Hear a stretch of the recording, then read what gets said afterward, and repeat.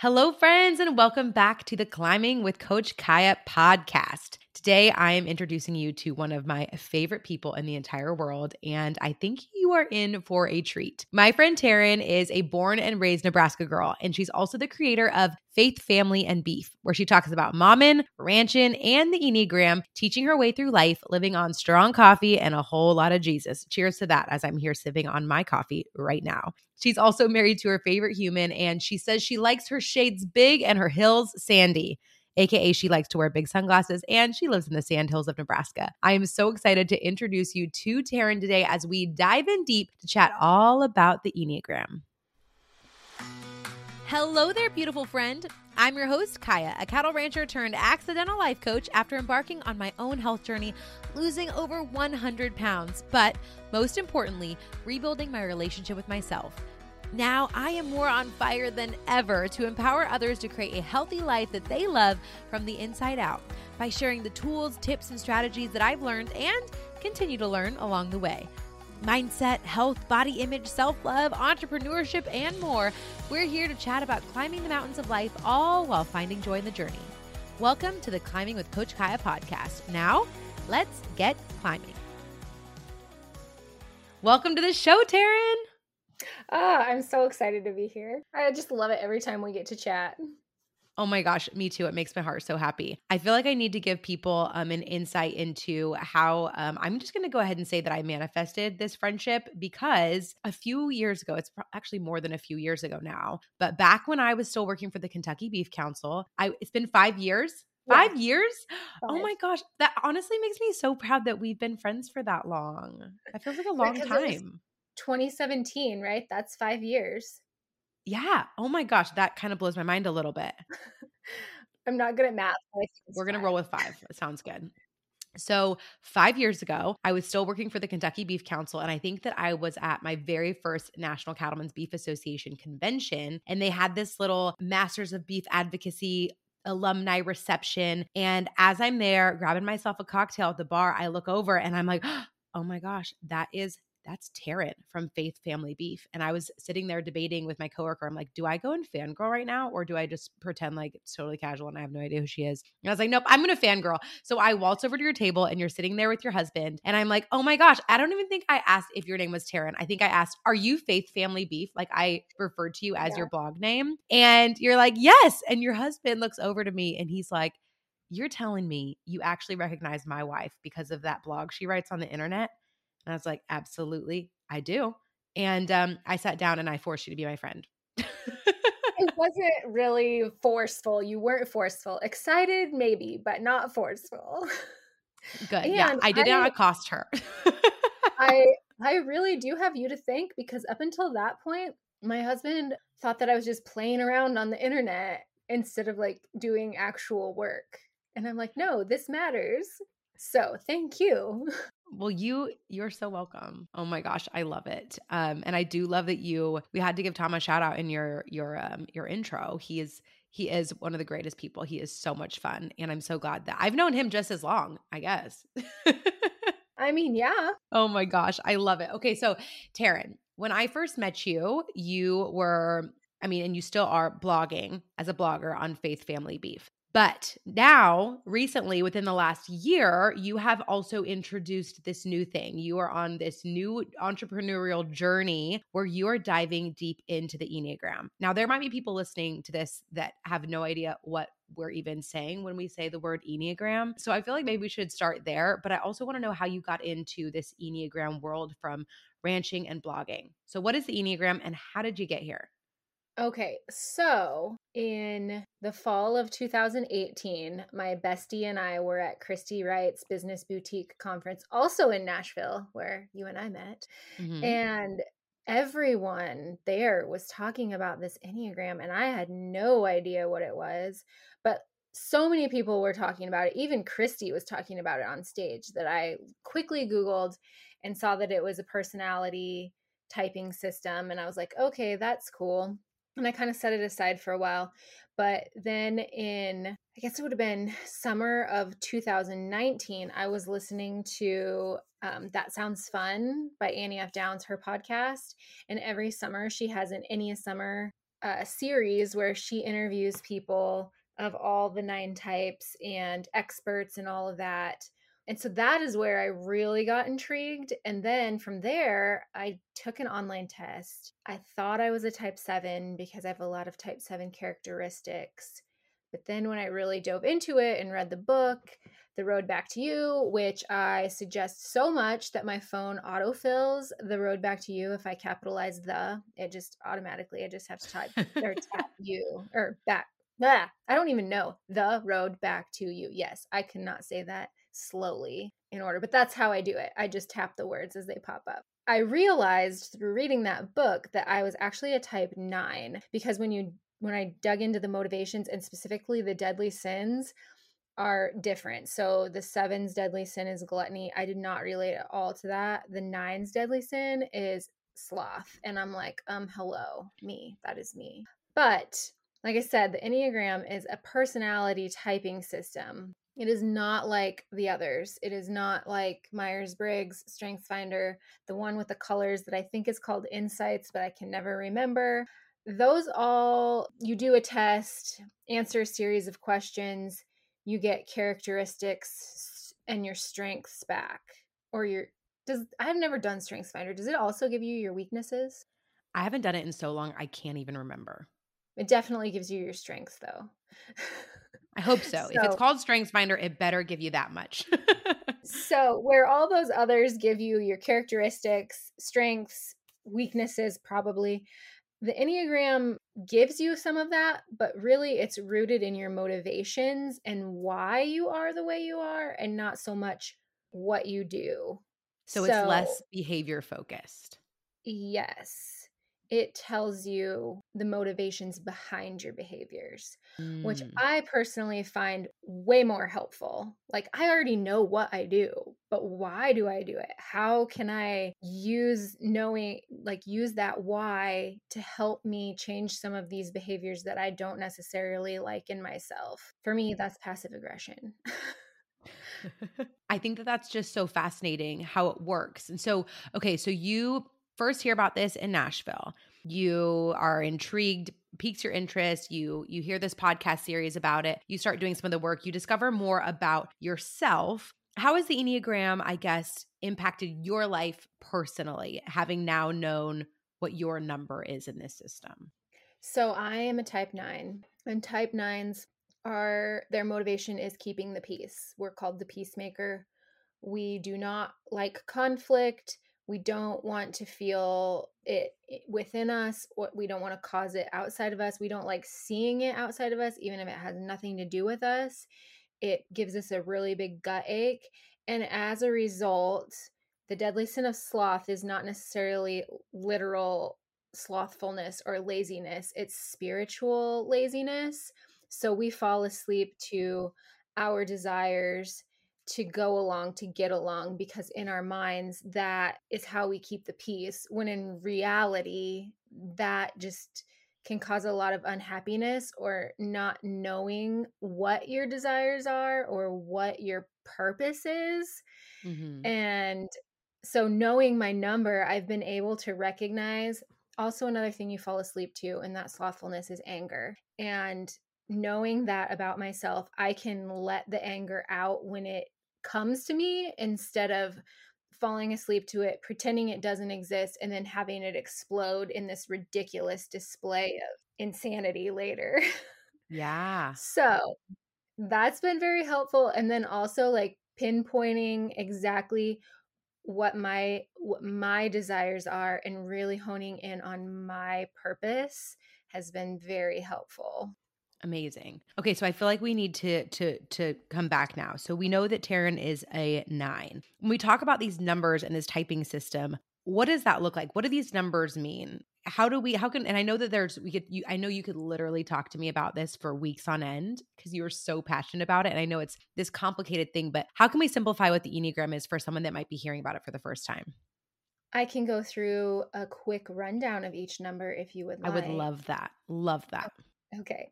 So we're going to start at 8, and there's a reason for that. I always start at 8 because they just want directness. And if you don't start with 8, they will check out. So we're starting with 8. And also we're ending on 7. And the reason is because 7s, if they hear about themselves first, that they'll just focus on that and then they won't listen to the rest. So there's a method to this madness. So the 8 is the challenger. And their motivation, their core motivation is self-reliance. Our motivations are made up of our fears, desires, sins, and our longing. So what we desire to hear. The 8's core motivation, it, like I said, is self-reliance. So they fear being vulnerable. They don't like to show their vulnerability. They want to appear strong all the time. Their deadly sin is lust. It's not lust in the literal sense, like lusting after the flesh. It's lusting after control of situations. Their core longing is to hear, you will not be betrayed. The reason that they don't like to appear vulnerable and want to appear strong all the time is because they do not want to be betrayed. That's like the worst thing for them. 8s are prone to putting up walls and not letting people in. But I like to describe 8s as like an M&M. So they have this hard candy shell, but on the inside they're soft, sweet chocolate. And so while 8s really want to be communicated with directly, honestly, don't beat around the bush, don't micromanage them, they also want to be treated with kindness and know that they won't be betrayed by you. Another fascinating point about 8s is that I've heard a lot of them say that the golden rule does not apply to them because they treat people how they want to be treated. And people are sometimes offended by that because they're very direct and blunt, and it can come off as rude, even though they're not actually being rude. Mm-hmm. Some people just struggle with that level of directness. Yeah. Type 9s are the peacemaker. Like I said, type 9s do not like conflict. We fear conflict and loss of connection. Type 9s desire peace within and knowing that their presence matters. Their deadly sin is sloth. And like I said, that's not literal laziness, that is spiritual laziness. Our core longing is to hear your presence matters. Type 9s, I forgot to mention this about 8s, but type 8s have the most energy on the Enneagram. They can just make stuff happen like you can't believe. If they get their mind set on something, it's going to happen. Type 9s have the least amount of energy on the Enneagram because keeping the peace within and keeping the peace outwardly is very exhausting. So we have the least amount of energy. In communicating with type 9s, it's really helpful if you tell them that you really want their opinion, because they have opinions, but they often won't voice them because of the keeping the peace factor there. They don't want to rock the boat ever. Type 1s, their core motivation is perfection. I call them the reformer. Some people call them the perfectionist, but I like reformer because that's really what they do. Type 1's fear is being seen as wrong or bad. Their desire is to be seen as good and right and having integrity. And their deadly sin is anger. And this comes in the form of resentment because they don't feel like they can just be angry because that's wrong. I'm using air quotes, that's wrong. So they harbor it as resentment, and that's how it comes out for them. And their longing is to hear you are good, not you are good at something, but you are a good human. Because when I say their motivation is perfection, I'm not saying they strive for perfection. They actually want to be perfect. And something really interesting about 1s is they have an inner critic that the rest of us don't have. So the inner critic is different than self-talk. Self-talk is us saying things to ourselves, like when we make a mistake. Oh my gosh, that was so dumb. Why did you do that, you idiot? That's self-talk. The inner critic is a voice that's not them. It's not themselves talking. It's in their mind constantly pointing out flaws, mistakes, ways they could improve, be better. It's an inner critic, and it is with them 24/7, 365. my husband is actually a 1, and he's told me before in real time what the inner critic is saying, and I'm like, "Oh my gosh, shut up. Not you, your inner critic." But 1s also have the ability to walk into a room and see inefficiencies, and then not only just see the inefficiencies, but have a plan to fix them. Like, Mm. it's very cool. 2s are the helper. Their core motivation is love and appreciation. Their fear is being unwanted or unloved or undesirable. Their desire is to be loved and appreciated and wanted. And now you might be thinking, Taryn, that's cool. Everybody wants love and appreciation. That is Mhm. true. Everyone probably does want love and appreciation. However, not everyone is motivated and driven by love and appreciation. That is what the 2 is driven by. Their deadly sin is pride, in that they their pride comes from believing that they don't have needs that other people do. Everyone else around them has Mm. needs, they do not. They are the helper, not the helpee. Is that a word? I don't We're know. gonna make Anyway, it a word. I think it sounds good.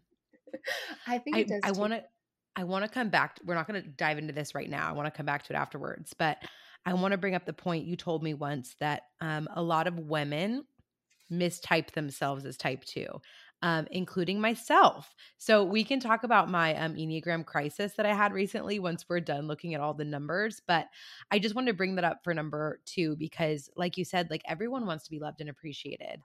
And so, why is it that people mistype themselves as two who are women a lot of times? I believe that women often mistype as 2 because culturally that is what we've made women to be, is the Hmm. helper, the nurturer, the one that takes care of everyone and brings all the treats and does things for everybody. And so it can be hard when you're first diving into this if you have been very much in that caretaker role or mother role, to separate out what you're doing versus what actually drives you. Mm, yeah, Because the truth is we can all take on characteristics of all the types, yeah. but our motivations come from, we only have one set of motivations. We're So not that's the clear motivated. distinction. Okay, Yes. awesome. Yes. Two's core longing, we talked about pride, their sin, and their core longing is to hear you are wanted and loved. Twos have, like, ones have the ability to walk in the room and see the inefficiencies. Twos have the ability to walk into the room and see who needs something. And then they just step up and help without being asked. Twos can be very much people pleasers, and they can struggle with setting boundaries. Hmm. They also don't realize that not everyone else has that innate ability to know other people's needs. Like, we don't. Hmm. So if you are a 2, do not be upset if someone doesn't help you without you asking. I'm giving you permission to ask because we don't know. Help Yeah. us out. Help us help you. Isn't that a line from, like, Jerry Maguire or I something? think No. so, something. It sounds good. Help me help you. Yeah, I think it's Jerry Maguire. Anyway, help us help you. We're willing to help you. We just need to know what we need to do because we don't have that amazing ability that you guys have. Mhm. The type 3 is the achiever. So their fear is being seen as unsuccessful or worthless or failing. Their desire is to have respect and admiration and be successful. And their deadly sin is deceit. And this doesn't come in the form of deceiving other people, it's more in the form of deceiving themselves, because 3s also have an innate ability to walk into a room. But when they walk into the room, they can read the people in the room and sort of transform into who that room needs them to be or who they need to be to fit into that room. Mhm. So the 3's core longing is to hear you are loved and valued for being you. 3s can have a hard time tying their value to their successes. I forgot to say their core motivation is affirmation and admiration. So they want to be admired and they want to have those words of affirmation back. Type fours. Oh, threes. We're not going to go to type four yet. Threes also have an amazing amount of energy. Like they're very goal oriented, forward thinking, get things done. Our girl Kaya here discovered she's a three. I just discovered that I'm a 3 after my Enneagram crisis that I had with Terryn. So yeah, I just want, as you guys are listening to these types, I think that if there is one, especially when she talks about the sin, if you feel triggered or like defensive about it, it might be a sign that that's you, because that's how I discovered that I was not a 2. Because when 3 was going, I was like, shoot, that's true. Shoot, that's so true. So yes, I'm a 3. I'm a 3. Yes, and the reason that this, like Kaya pointed out, if you're like, oh shoot, that feels bad but also true, like that's Yeah. a good sign that you're getting narrowed in, because you can teach the Enneagram from a butterflies and sunshine point of view, but if you do that, you'll never know your real type. Yeah. So that's why we don't teach it from, we point out all the things, the good, the bad, and the ugly. Yeah, and that's what I appreciate about how you're talking through each of these, is that you talk about the sin, but also it's like what makes these enneagrams so good is also their weakness. Like your strength is also your weakness. And so there's good in every single one of them. And there's I don't want to say bad, but there's, for lack of a better word, bad in every single one of them too. Oh, for sure. We all have things that we need to work on. I mean, we're Hmm. humans, we're flawed. So I think that's also one thing that I really love about this is it points out where you need to be aware and do some work. That's like the beginning of every journey, right? Is awareness. And you can't Mhm. improve on these things if you can't even pinpoint where you're struggling or what that weakness is. And I think that's what makes this tool so stinking powerful. Mhm. Looking to save more money and invest for your future? It's never been easier than with Acorns. Download the app, sync to your debit or credit cards, and automatically round up every purchase you make to mindlessly save and invest your money without any added work. Set up recurring investments to increase your savings and investment fund, and watch your money build with time without even thinking about it. Listen, I know nothing about saving and investing, but I've been using Acorns for a couple of years now, and I now have enough money to take a vacation to Europe with my husband. And the best part, I didn't even notice it happening. Join me and you'll get a free $5 investment to start saving and investing for your future too. Click the link in the show notes and get started with Acorns today. The type four is called the individualist.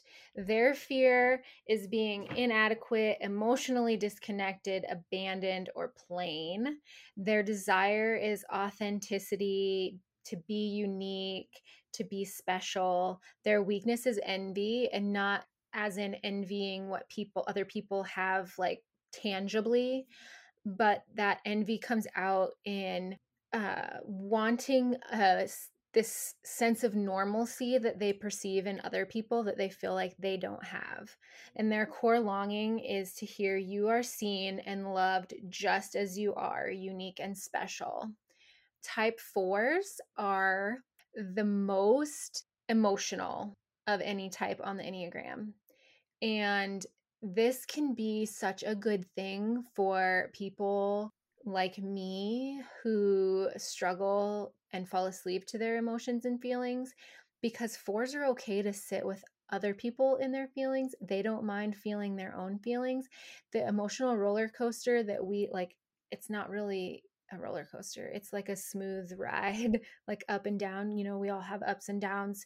We all have a couple of good days and then something crappy will happen and we'll feel sadness. Fours experience that like multiple times a day.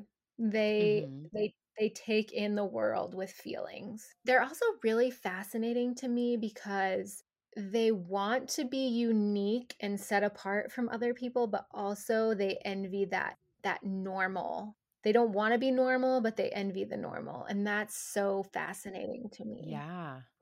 Fours are also very, very creative. My best friend is a four, and I also know a lot of fours who resist being fours, and I think it's that missing the normalcy part, Mhm. which in reality, none of us are normal, right?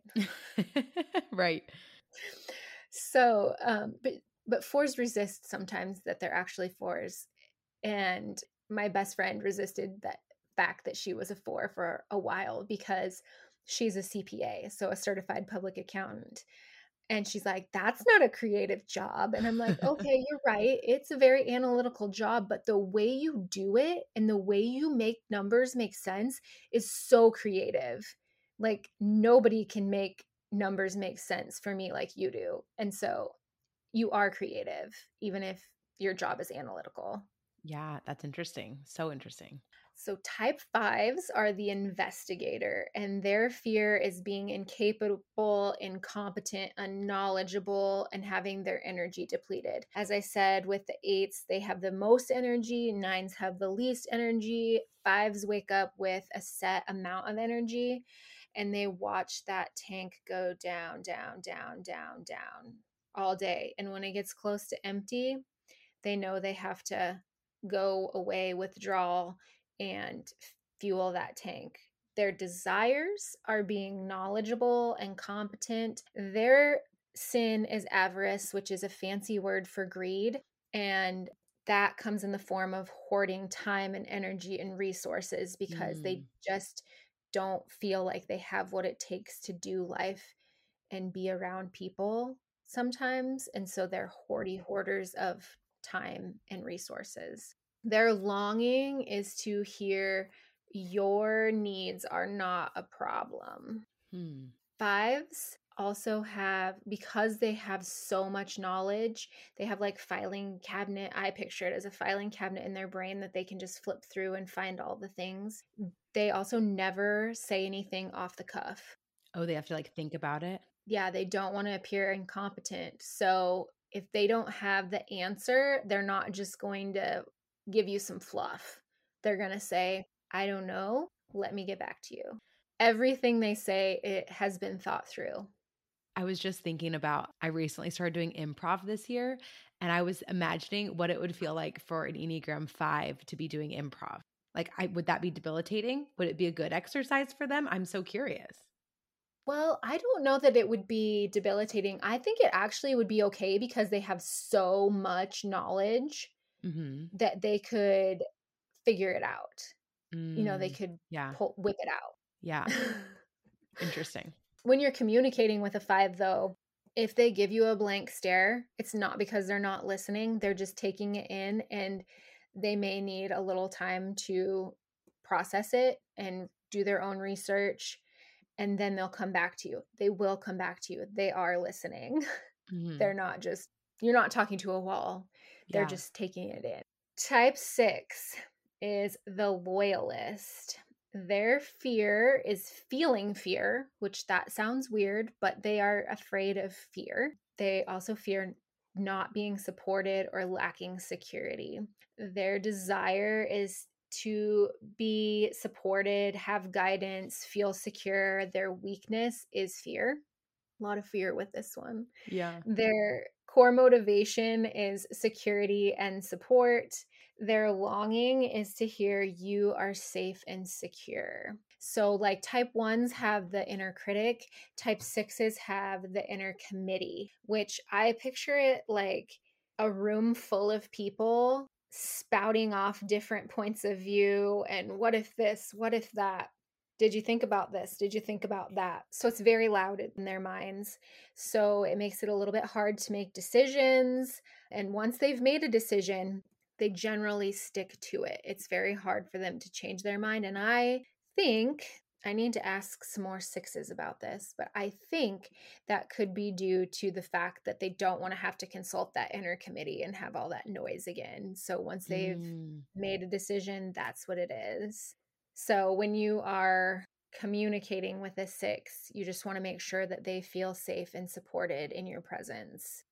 The type seven, I always think of sixes and sevens as pretty opposite because Sixes have fear, like they don't like to feel fear. They would never, well, I shouldn't say never. A phobic six. So there's counterphobic and phobic. Phobic six would probably never go skydiving. Counterphobic might go skydiving, but they would definitely have a plan for if the parachute didn't open. But sevens are called the enthusiasts. And the reason I think these two types are so different is because sixes never just fly by the seat of their pants. They always have a plan for everything. And I Mm-hmm. think of some sevens, they just like fly by the seat of their pants. Everything, they're just striving after fun and exciting experiences. Their fear is missing out on something fun, being deprived, being bored, being held back. Their desire is being happy and fulfilled and satisfied. Their deadly sin is gluttony, and not gluttony like after food, but gluttonous after fun, exciting experiences and adventure. Their core motivation is happiness and fulfillment, and their longing is to hear you will be taken care of. Sevens are the life of the party generally. When they're stressed out, not so much, but generally speaking, yes, they're the life of the party. And they do tend to have a little bit shorter attention span because they are always looking for that fun, exciting next new thing. I imagine that sevens have a hard time with shiny object syndrome. And when you're communicating with a seven, if it's something really important, make sure you're in a place with not a lot of distractions so that they can focus on the conversation. If you have to deliver some really hard news to a seven, try to bring it up to neutral if you can, because sevens also have this ability to reframe things in the moment. You know, most people can look back on a negative experience and pick out something good in it after the fact. Sevens Mm-hmm. have the ability to do that in real time. So if you can bring it up to neutral, the negative news you have to deliver, then it kind of helps the seven to not reframe so that they take in the actual information being delivered instead of putting a positive spin on it. I mean, you can put it, why wouldn't you want to put a positive spin on it? But also they need to know what's actually happening. Yeah. So interesting. Okay, so we just walked through the 9 different types. And maybe if someone's listening, maybe there is a certain type where they're like, okay, this one sounds like it resonates with me. That other one kind of sounds like it resonates with me. What is the best way for someone to know what their type really truly is? Okay, so I like to say if you're going to do an online test, that's a good place to start, but do not stop there because I think that it is very hard for those tests to one, determine our motivations, which is what determines your type, and two, as humans, subconsciously, I think that we choose answers that we want to be rather than what we Hmm. actually are. And so Hmm. that can give you unreliable results. So, like, I took the test and thought it came out that I was a seven. But once I started reading about each type and the motivations, I discovered that no, I am not a seven. I am a nine. I am definitely motivated by peacemaking and not happiness and fulfillment. Do I want happiness and fulfillment? Sure, but that is not what drives me. So, if you're going to do an online test, do some further reading into the motivations. Or I just recently launched one on one Enneagram coaching, and I'm also offering standalone typing sessions. So if you don't want to dive into the coaching right away, you can set up a typing session with me. I will ask you a series of questions. I will ask you to answer honestly and just talk through it. And we, at the end of it, will have a pretty good idea of what your type is, if not know it for sure. Sometimes it takes a little bit longer than just the hour typing session that you have with me. We want to make sure, because the thing is I cannot tell you your type. It's something that you have to come to. And depending on if you've been in stress for a long time or, you know, had some life events that were hard or, you know, whatever it may be, it might take a little bit more than just our hour together. But I am confident that we will have a pretty good idea, if not no, in that typing session. Very cool. That brings up another question for me. So I just finished reading. I know you referenced the book earlier, the Road Back to You. That same author has another book called The Path Between Us, and or The Road Between Us, The Path Between Us. It's the path between us. The Yeah. Path Between Us. And I just finished reading it, and it talks about Enneagrams. Excuse me. She talks about Enneagrams in relationships, helping you understand, for your Enneagram type, how you are in relationship, how you as a type interact with other types in relationships. And it was so fascinating, but it got me thinking so much. And I'm still thinking about this, like, what type is my husband? Because he's not the kind of guy who, would typically sign up with an Enneagram coach or take an Enneagram test or want to read an Enneagram book. And my question for you, because I know that a lot of people will want to do this, is it possible to type someone else? Is there a way for us to find out what type our friends, our parents, our partner is so that we can be more mindful of that? If they are not at all interested in taking the test or reading the book or sitting down with me and talking about it, the best way to interact with them, because the answer is no, we can't technically type other people because we cannot know their motivations. We cannot. We Mhm. can see their behaviors and their characteristics, but that is not the determining, like, that's not their motivations, that's their behaviors. So you can sort of hold loosely and with curiosity what you think they might be, but honestly the very best way to communicate with other people is really being aware of you and knowing yourself and how you behave and how you're motivated, and then using that when you're communicating with other people. Because honestly, like, I'll use myself as an example. I know that I struggle with passive aggression, and I know that that's not clear. When you're being passive aggressive, you're not being clear. I also know that clear is kind, and I always want to be kind. And so if I want to be kind, then I cannot be passive aggressive. I need to be direct. And you can do that with kindness and tact. And that is what I am working to do. Because honestly, that's the key to all communication, whether any of us know our types or not, is to be kind and clear and tactful. You can say hard things and still be kind. You can say really cool things and be a total, can I say jackass on your Yeah, podcast? absolutely. So that it can go both ways. But knowing yourself and how you are motivated and how you communicate is going to help you communicate with others at the end of the day, even if you don't know anyone's type, and being kind and clear and tactful. So good. I truly believe that if you change your habits, you can change your life. Our life is the result of the habits that we practice daily. Improving your life isn't about making some scary, drastic change overnight. It's about meeting yourself where you're at and making small changes over time that you can actually stick with. But you've got to start small to stay consistent, which is why I put together a free healthy habits checklist to help you do just that. Download my free PDF to set your intentions for what small healthy habits you are going to start practicing today. There's a place for you to check them off the list and celebrate every single baby step along the way. You can download yours for free at coachkayacommunity.com/healthy habits, or you can click the link below. Again, that's coachkayacommunity.com/healthy habits, or click the link in the show notes to download yours today for free.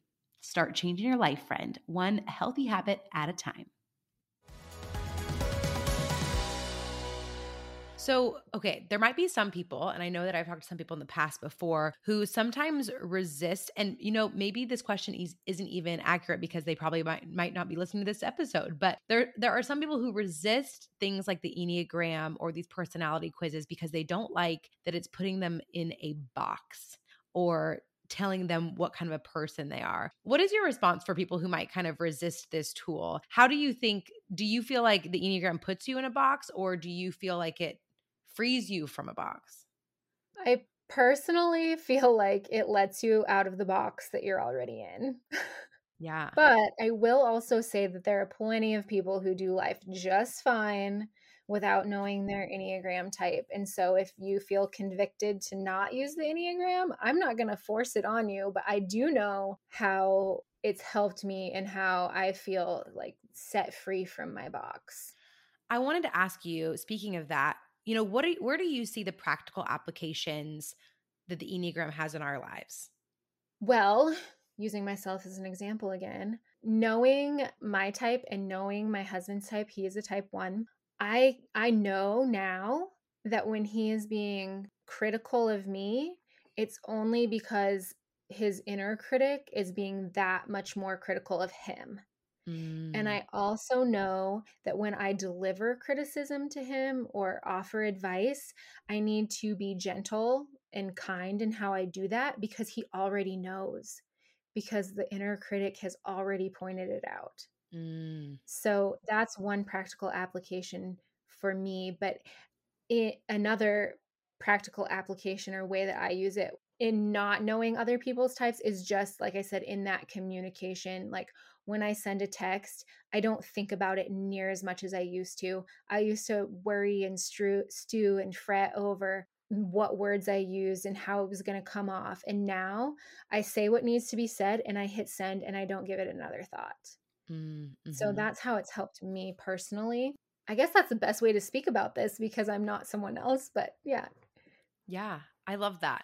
I want you to mention briefly, and we don't have to go into this in big detail because again, this we'd have to do multiple podcasts on this. In fact, we might need to have our own, which you do have your own podcast. So we'll make sure to let people know where they can tune into that at the end here. But I just want you to touch briefly about how the Enneagram functions in terms of how you have one Enneagram type, but each type moves to other numbers in strength and security. Tell me how that works.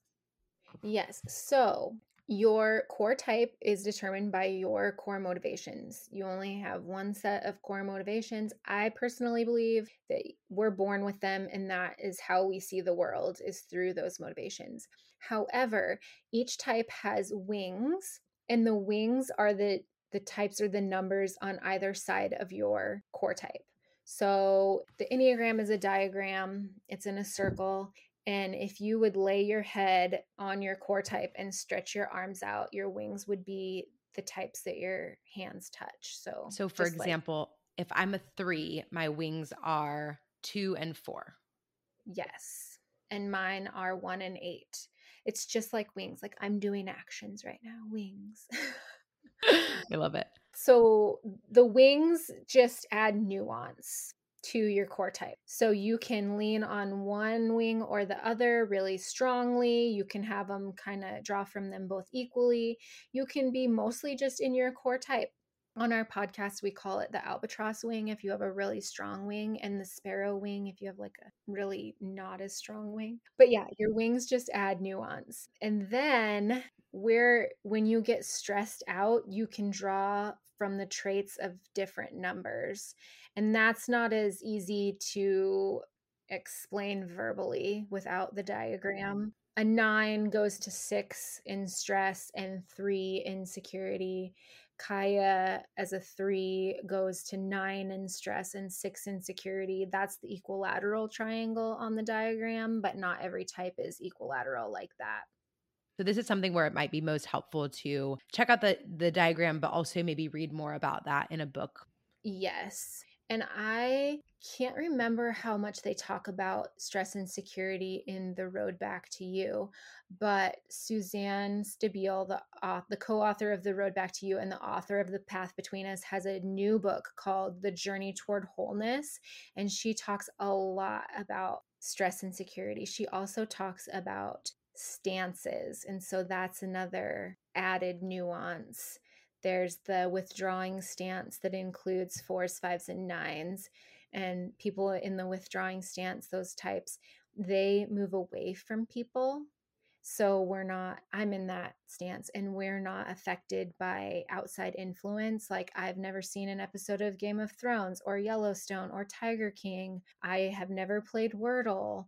It's not just that I haven't, I don't have the desire to do those things. I don't have any FOMO there. And then there's the aggressive stance that is made up of 8s, 7s, and 3s. and they move against people and have this unconscious ability to change or reshape situations and people to how they want them to be. And they are so the withdrawing stance is doing repressed. So we have a hard time doing. The aggressive stance, those sevens, eights, and threes are feeling repressed. So they have a little bit harder time accessing feelings. And then there's the dependent stance, which is made up of ones, twos, and sixes. And they move toward people. So they're kind of looking outside themselves for a sense of self, and they are thinking repressed. So it's not to say that they don't think, it's just the thinking that they do is pretty unproductive thinking. So fascinating. Then we have triads. So there's the instinctive or gut triad, which is made up of eights, nines, and ones. They usually lead with doing first or action first and thinking and feeling later. And anger is kind of the emotion that sits right under the surface for them, and it comes out in different ways. Eights just let the anger come out, nines pretend it doesn't exist, and ones just let it fester in resentment. Then we have the heart or feeling triad, which is made up of twos, threes, and fours. And they lead with feelings, and shame is that emotion that is sitting right under the surface for them. And it often comes out in different ways for those types as well. And then we have the thinking or head triad, which is fives, sixes, and sevens. And for them, they lead with thinking first and feeling and doing later. And they have fear that's sitting right under the surface for them. And again, that fear is expressed in different ways between those three types. It's so fascinating to me because there are so many layers to this. And I have read a couple books now on the Enneagram, and I learn something new every single time. And especially because I went through what I have been calling my Enneagram crisis, it's had me like, okay, I need to reread all of these things now. So, a little while ago, a month or so ago from when we were recording this, Terryn and I were both speakers at a conference in Kansas called Cultivating Courage. And we were roommates together. Thank goodness, because I'm like, Terryn, I think we need to talk because I feel like I might have typed myself wrong. And the funny thing about this, Terryn has a podcast called Type It Out, and she had me on her podcast as the type 2 person. And Terryn told me that after our interview, she's like, I had an inkling that maybe you had mistyped yourself. And so I thought for sure that I was a 2. And I think part of it is based on what I do for a living as a coach. I just felt like, I don't know, my behavior was very 2-esque, and I definitely have a lot of those pieces within me. But after diving into it more, like Terryn helped me uncover and unveil that I am actually a 3, but with a 2 wing. Are mistypes really common like that? I think that they're probably a little bit more common than we know, partly because of the tests, like the online tests. Sure.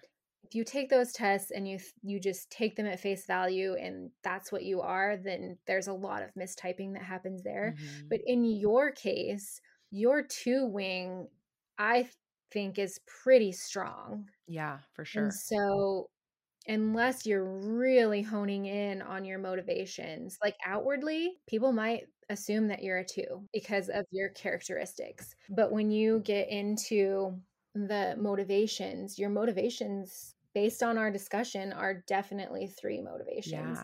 And the thing that tipped me off when Cass and I were talking to you was when you told me that, or when you told us that you were future, like you were very futuristic and forward thinking. And Hmm. that's what really, and that was the first thing. And then when you were talking about what happens when you're stressed out, I was like, I think maybe Kaya might be a 3 with a strong 2 wing instead of a 2 with a strong 3 wing. But I can't tell my friends what they are because remember, I don't know the motivations. I do now, but I didn't know because that's not what we were really talking about there. Hmm. But Kaya said when she got stressed out, she kind of just like checked out. And I was like, ooh, that's more what a 3 does when they're when they're stressed. And then when she said that she was forward thinking, I was like, and has all these goals and things, I was like, that sounds more like 3, because we also have orientation to time, which is tied to your stance that we just talked about. And 2s are oriented to the present, Mm-hmm. and 3s are oriented to the future. So that's what tipped me off. And Kaya a month ago said, "Why didn't you tell me if you knew?" And I was like, "Because I can't do that." I'm so glad we get to talk through it though. And honestly, I think the thing that really made me realize it was when I was reading through some of these 3 things. I was like, "Oh my gosh, wait, I'd like to be more aligned with what motivates the 2." Like I think that I have a goal of being more present. Like that's one of my goals for this year is being more present and leaning on that wing of mine. But I think the reason that I knew is because when I thought about the weaknesses of the 3, it made me feel like yucky and called out inside. And I was like, crap, I think that means that that's me because I am, you talked about how 3s have an ability to walk into a room and be whoever they need to be for other people.